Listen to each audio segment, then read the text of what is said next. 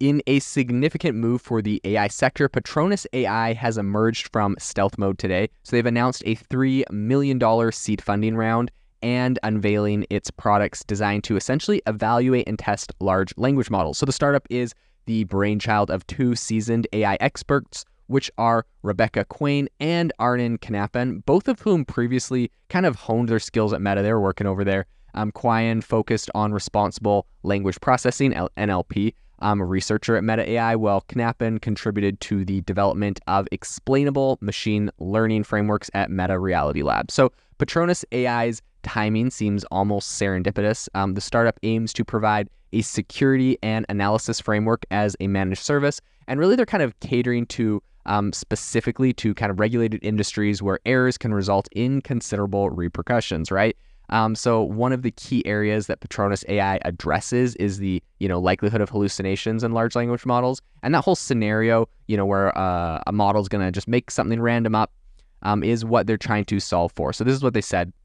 They said, quote, "In our product, we really seek to automate and scale the full process and model evaluations to alert users when we identify issues." That was Rebecca Quain. And she also kind of elaborated the company's approach is three-pronged. So the initial step is scoring. So that is then followed by the generation of case text and finally benchmarking. So scoring assists users in assessing models based on criteria like hallucinations, especially in high stakes fields like finance or healthcare or the military, other areas like that, right? And subsequently, the system auto-generates adversarial test suites and performs stress tests on the model. So benchmarking, the final step, uses various metrics to determine the most suitable model for a specific task. So the startup is not just addressing the functional aspects of large language models, but they're also kind of looking at the ethical dimensions.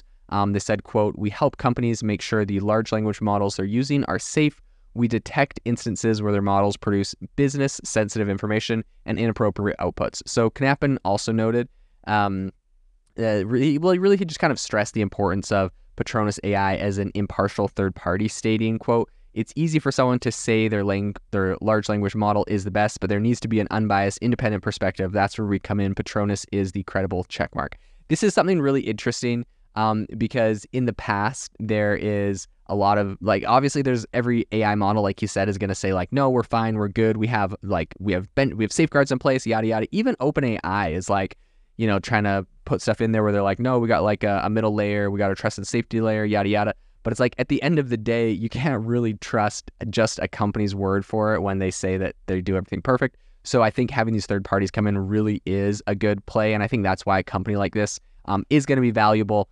A lot of people are whoa, don't you think you're going to be completely obsolete once OpenAI just builds their own version of this? It's not really, because how much do you trust every AI company? And maybe you are a good-hearted person that believes OpenAI is 100% perfect at everything. Fantastic. But there's no way you can believe every AI company is good at everything. So this company, I think, really is going to be valuable in the future. It's going to exist for evaluating a lot of different large language models. So Patronus AI may not, or I think it actually does have 6 full-time employees at the moment, so not a ton. But it has plans for expansion on the horizon. When asked about the company's future hiring plans, the founders remained open-ended, but emphasized the importance of, having a really solid, diverse organization. And I think, the $3 million seed funding is spearheaded by Lightspeed Venture Partners with contributions from Factorial Capital and other industry angels. With these resources, I think they're really kind of poised to navigate the intricate labyrinth. Let's be honest, this is an absolute labyrinth of challenges and opportunities that are ahead of this specific AI landscape, especially when they're addressing, all of these fields that are typically a little bit more challenging. These are really regulated industries and areas that'll be hard. So it'll be interesting to see how they grow and adapt to those challenges.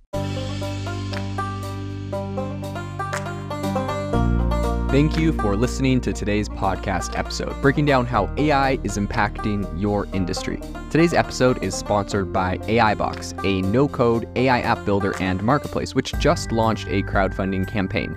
If you are interested in investing in a new AI startup, you can go to republic.com/AI-box. I'll leave a link in the show notes as well to learn more. The minimum investment is $150 and the maximum investment is $100,000. Until next time, have a fantastic day.